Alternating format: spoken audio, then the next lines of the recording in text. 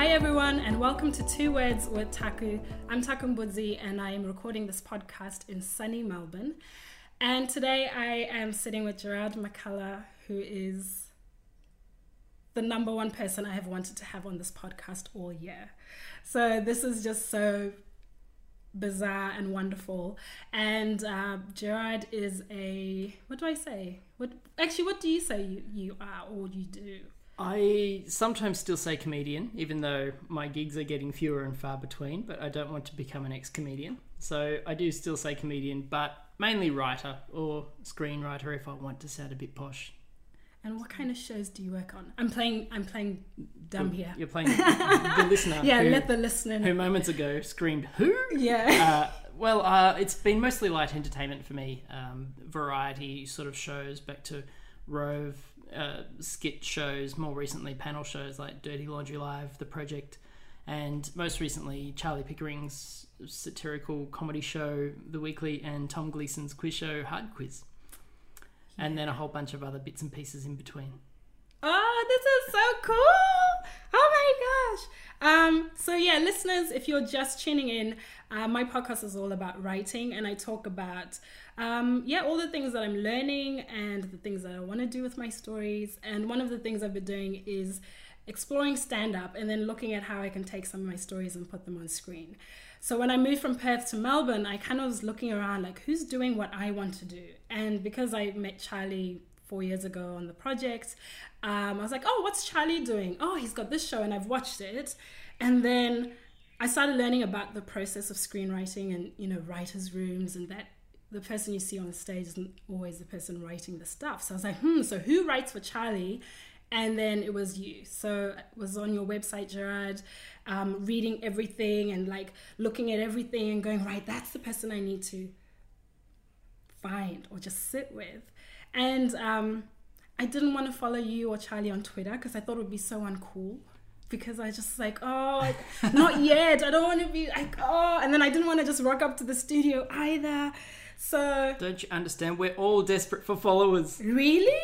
I think deep down inside we all are. Oh, okay. Never hurts to find someone else has followed you. Yeah, okay. Well, I definitely will after here. Okay, so listeners, look, I could waffle on, but I won't. There is going to be structure to this episode because I have so many questions for Gerard. And so I'm going to speak around 5 main things. So we're going to talk about stand-up. We're going to talk about sketch and skit shows, and then satire, and then screenwriting in general, and then some other random questions. And if you are a word junkie like me, you will have noticed the alliteration, obviously. So, just being a bit cheeky there. So, Gerard, how did you start in stand-up?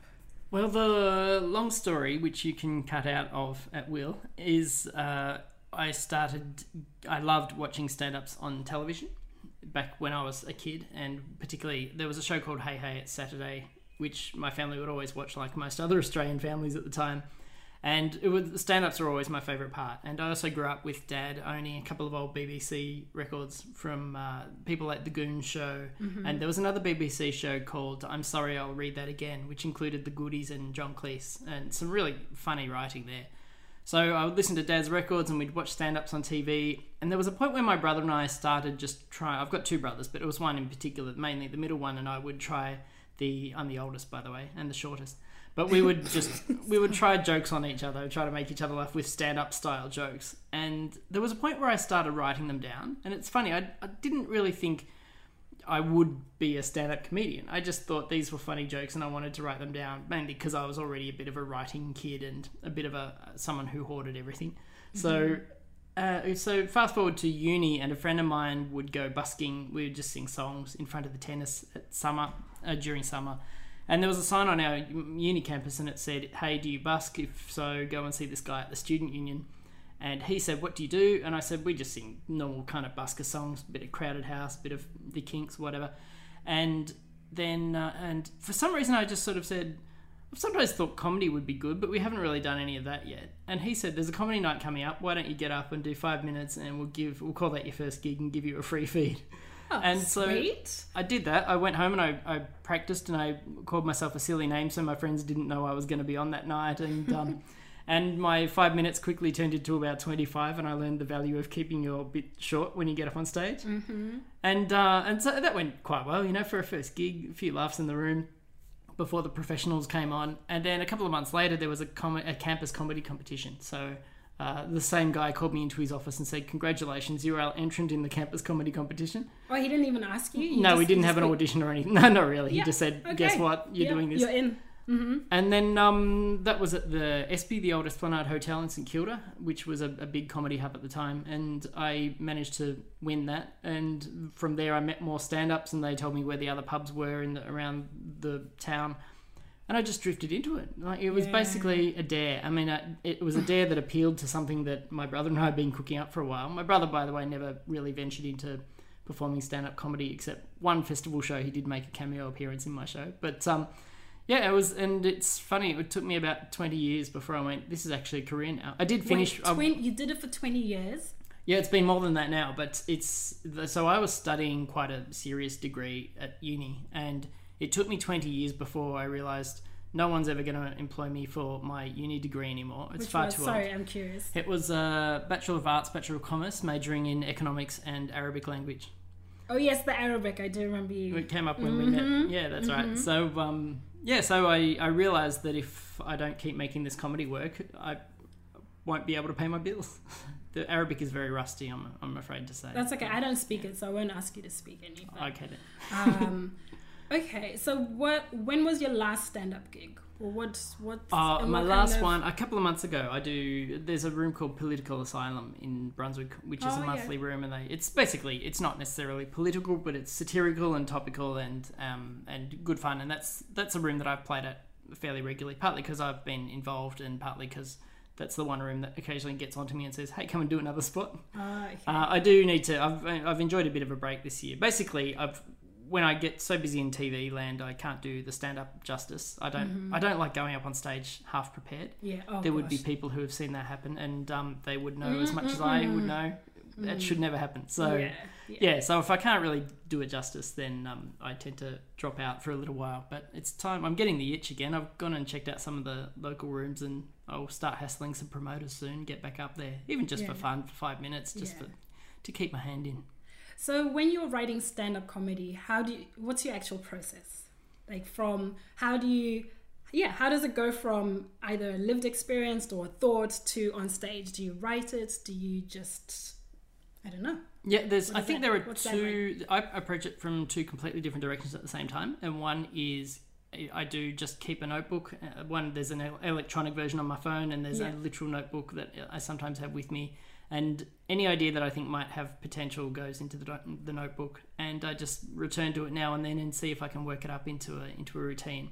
Mm-hmm. But then there are other times I sort of start in the other direction and sort of I think of the concept of a routine, particularly if it's on a certain topic, or if there's a certain thing I want to say. Really? And then I treat that as a kind of a brief from someone higher above me and try to write the routine that fits the theme, or the routine that makes the point. And that's particularly when it comes to the satirical writing rather than just the kind of the stories from my life and the stupid jokes, which I do some of as well. But yeah, when I'm writing, sometimes the Political Asylum room puts on shows with a particular theme, like it's about the election, or it's about Trump, or that sort of thing, and that's great because I like having direction to write for. So that's when I'll sit down and say, okay, what do I want to say? Mm-hmm. How do I make that work into a routine? And then the jokes have to come, or else I don't have a routine. Yeah. Oh gosh. And are you at a point now where you just trust your jokes are good enough, or how? Yeah. When you get on stage, do you make yourself laugh, or are you? Do you have the audience in mind? I mean, everybody's kind of different. So for you, what? It's an interesting question at this part of my career, because I am at the point where most of the time I trust that either the jokes themselves are funny because I bring that kind of experience in judgment to it, or that if it turns out... It almost feels like you need to snap a finger. I bring that experience 20 years plus. Sorry, yes. I'm not sure if I'm allowed to snap my finger. Isn't that cultural appropriation or something now? I get in trouble if I do that. Oh, yeah, you can't. Yeah, you can do it on my behalf. So actually, you can cut that bit out if you like. But yeah, so I can go back and start Sorry. answering the No, question again. No. We're not cutting anything out. This is it. Okay, no then. filter. Don't hold back. I've exposed the man behind the curtain. Yeah, But so don't hold anyway, back. so most of the time I trust the jokes, or I trust if the jokes don't work, that I'll have the improv skills to kind of still find a way out of it, make the audience laugh and move on. But what I'm still trying to work out even now at this point in my career is exactly what my persona is on stage and what is my voice. And in fact, even what do the audience see when this strange little, possibly middle-aged man walks onto the stage with a big CV but no recognition in the room. Like, who am I and what is it that I'm up there to tell them? And that's something that I'm still playing with, is exactly, okay, I have things I want to say, but how best can I meet the audience's expectations in a way that surprises them, particularly if I'm playing to sort of young people now, which I often am. I'm playing to people who could be 20 years younger than me. That's quite a gap that I need to bridge. And it's a bit different if I was on TV. They'd be like, there's that guy from the TV, but I'm not. I'm like, here's some guy I've never heard of.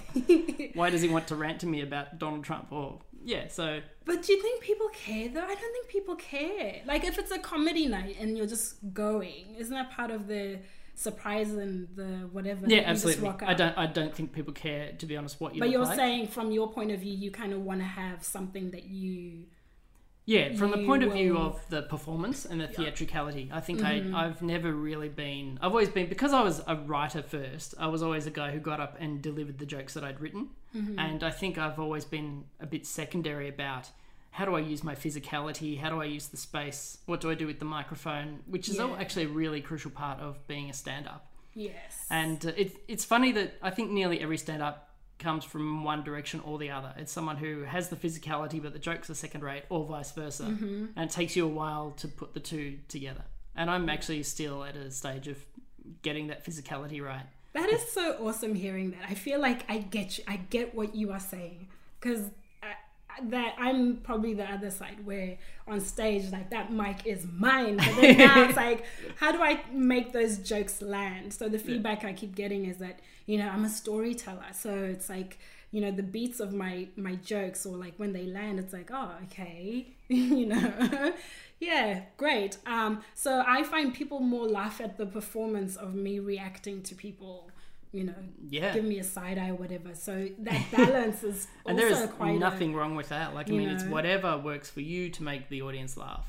Yeah. Like, I don't mean that you should necessarily lower yourself to their expectations if that's what they want, but as long as you can find a way to make whatever works for you also work for the audience, then you're well on the way. Well, that's what I was asking you about, whether your stuff makes you laugh, because when I'm on stage, my jokes make me laugh. So then I almost feel like, oh, well, if they don't laugh, it's okay, I'm laughing. And then I seem to find that kind of works, but I'm not sure that's a reliable... Yeah, it's funny. I think early on I can get caught... If I've written a joke that hasn't been told too many times, I can find myself giggling at the joke. But I have a real bugbear for... when I see comedians laughing at their own joke and they've told the joke 30 times. It's like, you cannot seriously still be laughing at that joke. It's possible you can be surprised by the audience's reaction, but when the audience reacts every time they tell the same joke, see that, I can't do that. And I don't repeat sets. I find it really hard to repeat sets. So normally if I have a show or a gig, I will write something fresh. And then, unless I know it really, really works, like this, I have this ghost story from Airbnb, just another story. Wow. But, that always works. So I'll tell it, but for me, like you said, it's a new experience every time I tell it. So that is funny. But yeah, I know what you mean about people laughing at their own jokes, but then they're actually not funny. That's right. It's also quite possible that words can pop out of your mouth in a completely new way, in a way that you didn't even realize you were going to say. You can just find the perfect phrasing in the moment. Yeah. And that's completely allowable to laugh in that moment, because if it's really funny, you probably will make yourself laugh. Yeah, well, that's what you want. You want to have fun. Otherwise, oh my gosh, that's right. It will kill you. Especially when you're telling stories. If you're a storytelling style, then you're less likely to be married to a script. And you're more likely to be speaking more naturally in a way that you would. And when you don't tell a story the same way every time you speak to a different person in real life. So why would you do it on stage? Yeah, good point. Yeah. What about, who are your favorite stand-up comedians? Who do you pay money for? Do you pay... Yeah. There's a good question. Yeah. who was the last person I paid money? I was going to buy a ticket to Hannah Gadsby's show that everyone was raving about at the festival. know. And I've missed out. I know, me too. And I just can't bring myself to I actually really hassle like her. people and say, slip me a comp. No, you should. Why wouldn't you? I would really struggle to do that. Or can't you get somebody else to do it for you? I probably could. Yeah. Really? On my dick. Gerard, really? You? Oh my God. I'm the last person who could do it. No, you should just... Yeah, I don't know. I might put in a call. We'll see how we go. I do work with Hannah, so she probably wouldn't mind. You work with her, then yeah, of course. I'll shame her through this podcast. Yeah, man. It wouldn't be her, it'd be her people. But anyway, so I've heard that's wonderful. So if I hear that a show's doing great at a festival and there's... I don't really like begging for comps if someone is selling out. I don't want to cheat them of the sale. So I will do that. But in terms of my influences, I grew up loving people like Emo Phillips, who's a very surreal American comedian. This is controversial now, but Woody Allen's early material, before he sort of became the film director, he was a really funny stand-up. And I grew up listening to a lot of his stand-up, so that was a big influence. Stephen Wright is an American comedian who is... full of deadpan one-liners. That was his thing. And to a lesser extent, not to a lesser extent, I loved Elliot Goblet, who's the local Melbourne deadpan one-liner comedian who would appear on Hey Hey It's Saturday a lot. Okay. Well, that was before I moved here, but I know of the show, but I don't know this person. Yeah, right. Yeah. So he does pop up every now and then, Elliot. Oh, so he's still alive? He's still going. He's still with us. He doesn't really play the traps, but every now he sort of does the corporate circuit now. So these are... Is that the end of the road, doing the corporate circuit? No, that probably means you've got a mortgage and you're paying the rent and you're doing all right for yourself. Yeah, actually, good point. Good point. If you've got a good agent, yes. Good yeah, point. That's right. Yeah. Mm-hmm. So, but what those people all have they're the people I was listening to. I should say, I don't want anyone to think I only listen to male comedians too. I loved Paula Poundstone and Rita Rudner. There were a whole bunch of other comedians. A lot of them used to be played on a show on Triple R called The Cheese Shop, which was a legendary comedy show run by a guy called Dave Taranto, who we lost to cancer a number of years ago. But all these comedians who appeal to me, they're all very well-written jokes. They're very well-structured jokes. They're often written in a way that surprises you at the last minute, which all good jokes should, but they don't tend to be kind of ongoing routines, storytelling. They tend to be one-liners or set-up punchline kind of jokes. And so that was very much the influences that got me into comedy now. That was the kind of comedy I was doing when I started out. But it's funny, now that you say who's...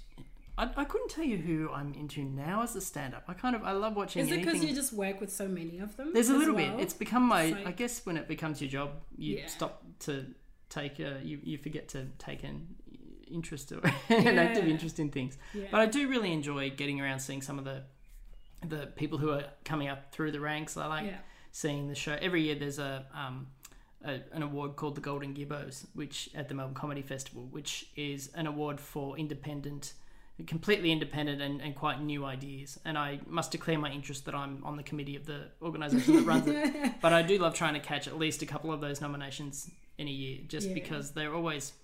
Sometimes they're ridiculously stupid. You'll never see them again. But other times it's the beginning of someone doing fantastic stuff. Yeah. So, I do try to keep abreast of what's coming through. Anne Edmonds lately, I have to say. Anne Edmonds, for the last couple of years, was someone who particularly has been making me laugh a lot around the traps. She's just had the ABC show Edge of the Bush on a Wednesday night, which has been great to see. No, I'm going to look that up. Okay, no, I won't start reading. I'll get distracted. I'll listen back and then I'll put links and stuff. Okay. Yeah. Lawrence Mooney, I'll always pause to watch. His face. I saw he walked into a cafe maybe 2 weeks ago. Yeah. And I just put my sandwich down and I looked at him and I knew who he was. But I just was like, I'm not going to do the fangirl thing again. Yeah. He is funny. He is funny. And what's great about Lawrence is he has a real knack for being able to tweak his material for the audience. So he will, if he's playing a footy club or a kind of quite what we might dare call a bogan room, he's got great bogan material. Yeah. But he's also capable of doing some of the most biting political or social satire that I've ever seen delivered on a stage. And that's what I love watching. Yeah. Especially if people can be so versatile, then that is more interesting, because then you're just like, well, you can mix it up when you don't know what to expect. Yeah, that's right. So do you ever watch lots of stand-up and then feel like it's all starting to sound the same? Yes, I do, and I haven't seen enough of the local rooms lately. Unfortunately, I haven't been able to get to too many this calendar year, but in recent years, just being around the comedy scene, I have to say I got a little bit sick of seeing young blokes talk about how bad they are at life, can't get a girl, and there was a point where I was just thinking, I want to get up on stage just to be a point of difference. I wouldn't just be another young bloke talking about how bad life is. And it's there, by the way, I have to say, some of those young blokes are very funny and do very funny stand-up. There just seem to be so many of them at the time. And I guess that's come from the fact that stand-up does attract a lot of young men, particularly in their 20s, and they're going to talk about what their lives are like, and because of the way that old people have screwed us all over, their lives are going to be shit. But there just seemed to be such a style there for a while that you just couldn't get away from. I think people perhaps diversified a bit now. But also the other thing that I really miss in the live scene is real satire. I don't see too many people outside of the designated rooms. There's no one getting up at a normal... I shouldn't say no one, but it's not so rare. Do you think people are scared though? No, for some reason I think it's not something people are maybe attracted to write. Maybe people don't want to be seen to be lecturing or hectoring. It's funny, there are plenty of comedians, and I have to say particularly female comedians, who do actually do satire in another way, which is the stories they tell about their experiences do actually point to things that are wrong in society. Yeah. But there's no one again, I shouldn't say no one. There are very few who are just actually getting out there and making you angry about the world, making you want to start the revolution. I'm a bit sick of hearing how you can't open a pack of Cheetos or whatever. Like, why is no one talking about big issues anymore on stage? Yeah. Some of the greatest stand-up bits I've seen have been people railing against society. There are plenty of comedians who will tell you they love Bill Hicks. Yeah. But where's our Bill Hicks at the moment? Yeah. There aren't too many out there. Good point. And it's funny you say that about hearing similar kind of themes and watching the same kind of stories come up, because even for me, I mean, the stand-up world is new to me. I've only been doing it a year and a bit, maybe 2 years now.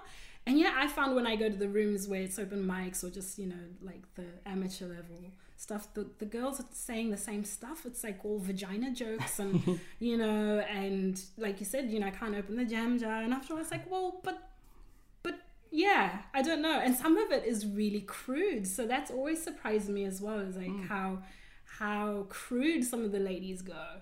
And then it's not funny sometimes. So it's like there's a real wit, like you said, the clever writing, you can still say stuff. Yeah, that's right. I also think crude, I don't mean to take you on, but crude can be very funny when it's well written.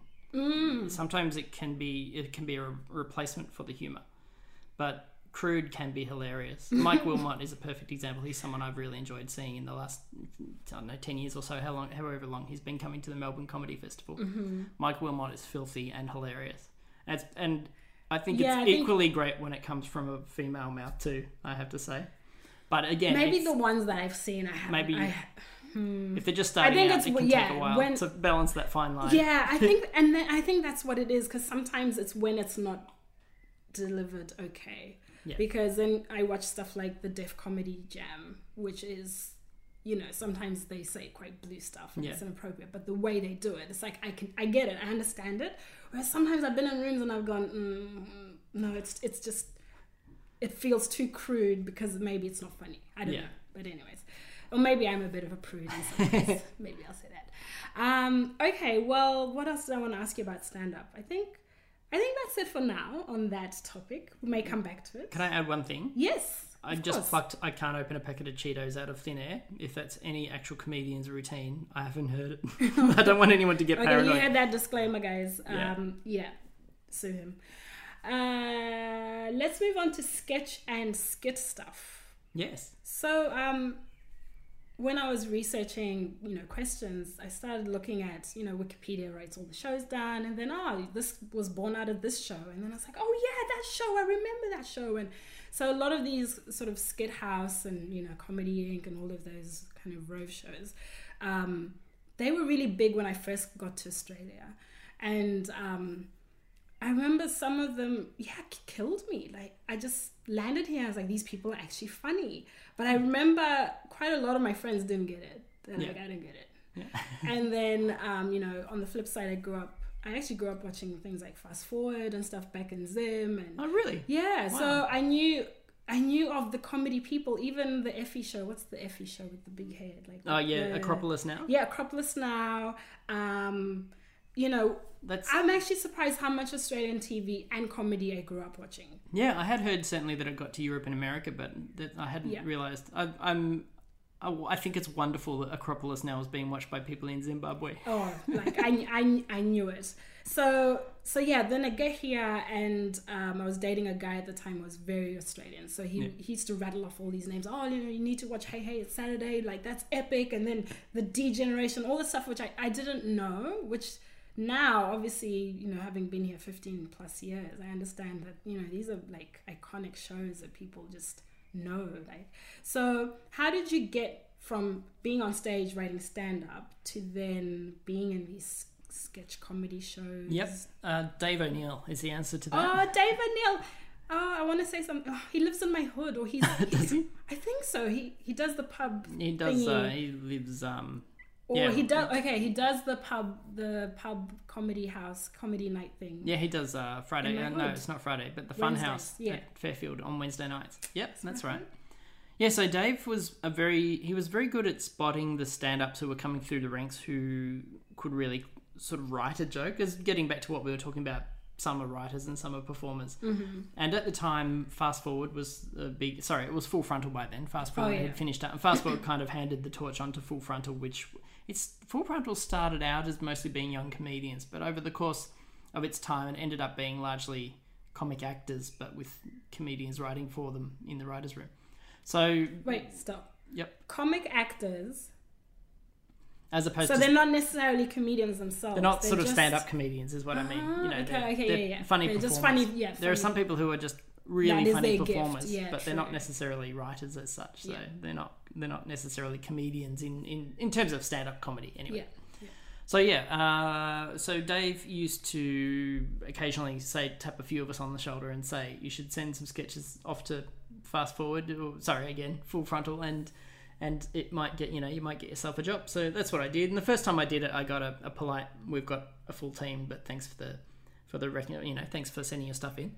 And then when Eric Banner left Full Frontal, the first thing he did before he got his own show was he had like a one-off 1 hour special.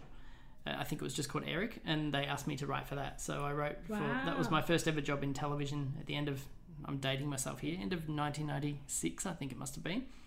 And managed to get a few sketches onto that show, or a few ideas. Was that epic or was that epic? Oh, it was amazing. Like, that's a big deal. Yeah, and I was still at uni at this point, and I was still just doing my little uni degree out in the burbs, and then I would come into the big production house office and sit in this room, and Eric Banner, who was a huge star, was sitting at the other end of the table. It was so exciting. That's amazing. And there were other people in the room who I knew, but I was almost literally a little kid, just thinking, this is incredible. I love TV just pretty much from the word go. And then luckily the next year there was a small opening in the writer's room for Full Frontal. So I managed to get in there and acquitted myself well.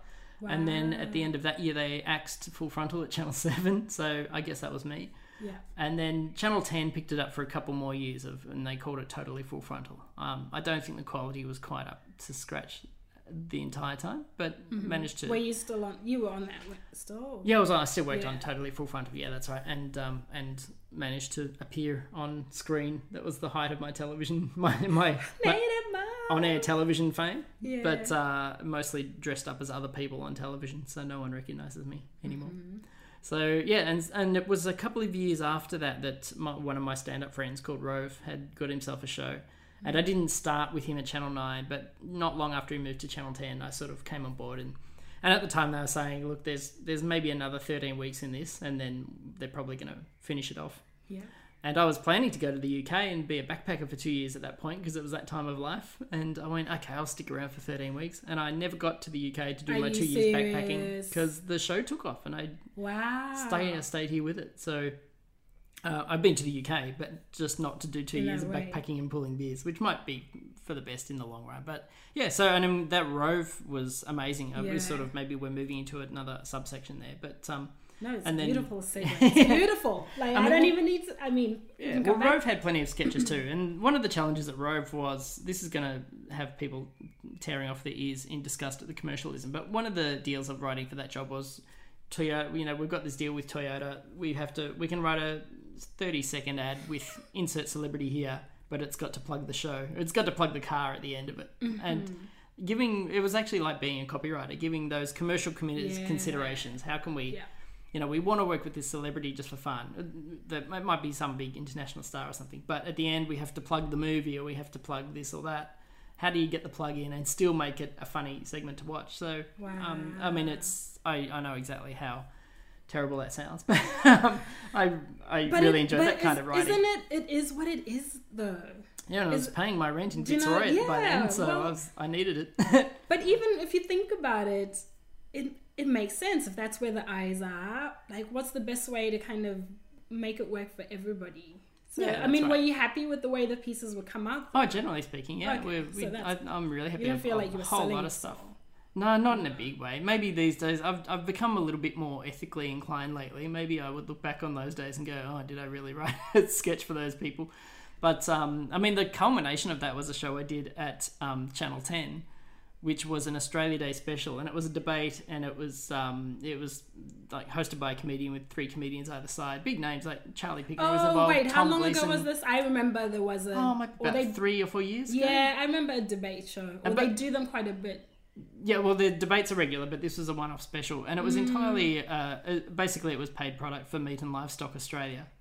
But so, and it's funny. It was a time where I was starting to think, I don't know if I need to be a meat eater, but I'm not going to be a hypocrite. I was still eating meat at the time, so why would I not accept their dollar to make what amounted to be a really funny comedy debate? To be honest, I'd stand by that in terms of the product that came out of it. It was pretty funny. So yeah, you know, you end up sometimes getting involved with these kind of deals, but I don't want anyone for a moment to think that I'm not all about the art. Yeah, So- no. So yeah, to get back on track again, that. yeah. So I was in Rove, which I was in the Rove show for what must have been 8-9 years, and just because that company grew, that's when we ended up doing Skit House, which I wrote a little bit for. That was sort of a side job. I worked on Before the Game, which was the football panel show. I worked on Are You Smarter Than a Fifth Grader, which I is loved the that kids. show. That was a really fun quiz That show. was that was a good show. It was great. Because I fun. didn't feel smart sometimes. I really... Those kids yeah. were very smart. They were smarter than Seriously. me. Yeah. Yeesh. And then, what was the other? Oh, the other fun thing we used to do was Rove would host the ARIA Awards. So we would write we would produce the big music award show every year in Sydney, and that was huge fun. And so that's a whole lot of different varieties of writing that have helped out along the way. I mean, I just love how versatile it's become, because, I mean, you started writing jokes, and now even looking at, you know, your writery stuff on your website, it's like you just write so much. And I think once you know how to write, you can't not write in certain or different ways. Yeah, Because I think I'm finding that as well. I think so. Like Yeah, you can apply the skills you learn in one field to learn in another field. And in fact, once you become, I guess you'd call that a light entertainment writer, but some of the skills, maybe it wasn't quite Rove where I learned this, but certainly when I moved on to the project, there's something called links, and it's when you're writing a host for it might not be a comedy show, but it would be a TV show being hosted by somebody, and you need to find 6 different ways to throw to a break and say, stick around, there's more coming up. You need to find 6 different ways of saying that. 6 different ways of welcoming someone back after the break. You have to do basically it's directing traffic. Here comes this guest, please thank that guest. That's quite dull writing in terms of a creative brief, but it's the sort of thing that will get you employed if you live in a town like Melbourne or Sydney. Yeah. These are little skills that once people come to know that you can do that kind of writing, then the phone might not keep ringing, but you know, there's a good chance that someone has to write all those little boring interstitial bits that happen on the TV. Someone wrote that. So hashtag someone wrote that, as the Australian Writers Guild would like us to tweet. Yes, made in Australia. Make it Australian. Make it Australian. Make it Australian. Yeah, that's right. I love that little gem you've just said, because we take it for granted that you should mix things up. And I find even here on the podcast, sometimes I say the kind of samey stuff, but then maybe I shouldn't. Challenge accepted. Yeah, that's right. You have to find different ways to do different ways. I think so. I mean, I do things like maybe I'll start with a song or I'll start with something else, but it's normally the samey. Nah, challenge accepted.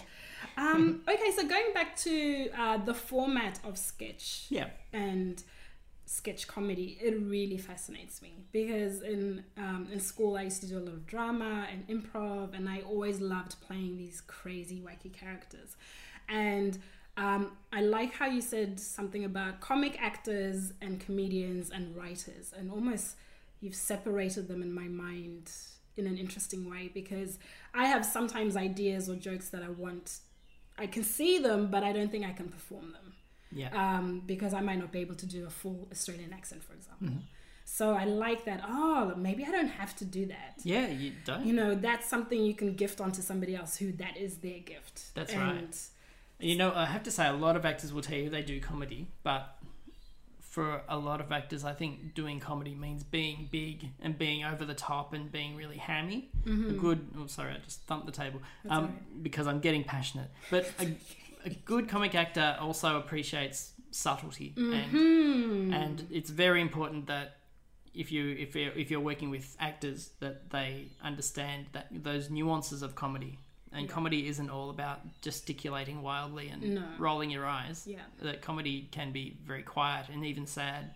And timing. Timing is so crucial, of course. Oh, yeah. I love that. Because even with this podcast, this is a podcast at the moment, but it's actually a concept that I'd like to see on screen. But part of it mixing stand-up, maybe some sketch stuff. And I mean, it's still like a far away idea.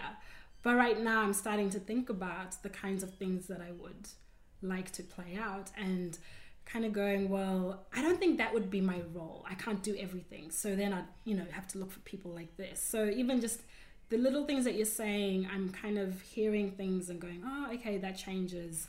Yeah, maybe where I look and, how I listen, and also, being more open to people who are unexpected as well. Because I think that is the magic of, collaboration. Yeah, collaboration. Really. Like, I mean, I'll segue into how we met at this animation workshop, and, we were there to learn about writing for kids, funny stuff for kids, or animation on screen, and we sat in a room with 6 or 7 of us and came up with this kids show. Mm-hmm. But I loved it so much. Like, I was supposed to go out that night, but my brain was full. I went, I just need to, this magic, what do I do with it? It was very inspiring, wasn't it? Oh my gosh. And we were given, just for those who weren't the 7 people in the room, we were given the brief, come up with an animation series set at the Great Barrier Reef. And that was it. That was the challenge. Yeah. And 8 strangers sat in a room and came up with a show that I was really proud of by the end of the day. Loved it. I'd like to think everyone chipped in, everyone had their say. Everybody did. We talked it around and came up with some characters that we really liked. And what the takeaway for me is, I'm always thinking, I want to write a comedy drama, but I don't have time, or I want to write a novel and I don't have time. What I did that week was I said, I'm going to this thing on Saturday, and by the end of that day we collectively had this pitch. Maybe you just put a day aside, that's your writing day. You might find you have the time after all. You do. You have to make it for yourself and not feel guilty about it, which is the other thing that I think writers can often get is, I know I have to have the dishes done, or I have to have everything perfect in the house before I do my writing, which is a bit of a state that I'm in at the moment. But no, maybe you can let everything else go for a little while, and at least for a day, and have a writing day. If you never know what you might find at the end of it. And you mingle with other people who just spark a little bit of that mojo that you need for the next step or the next bit. Yeah, that's right. Because just from that day, it just changed a lot of my ideas completely upside down, left squonk, and I was telling everybody. And I know that I need to sit with more writers with my ideas, because I've been working on them like by myself. And then with the radio play, I might have my actors there, and they might throw some things in, but they're just the actors and they're just saying their input as characters, versus when you give something to another writer and go, okay, what do you think about this?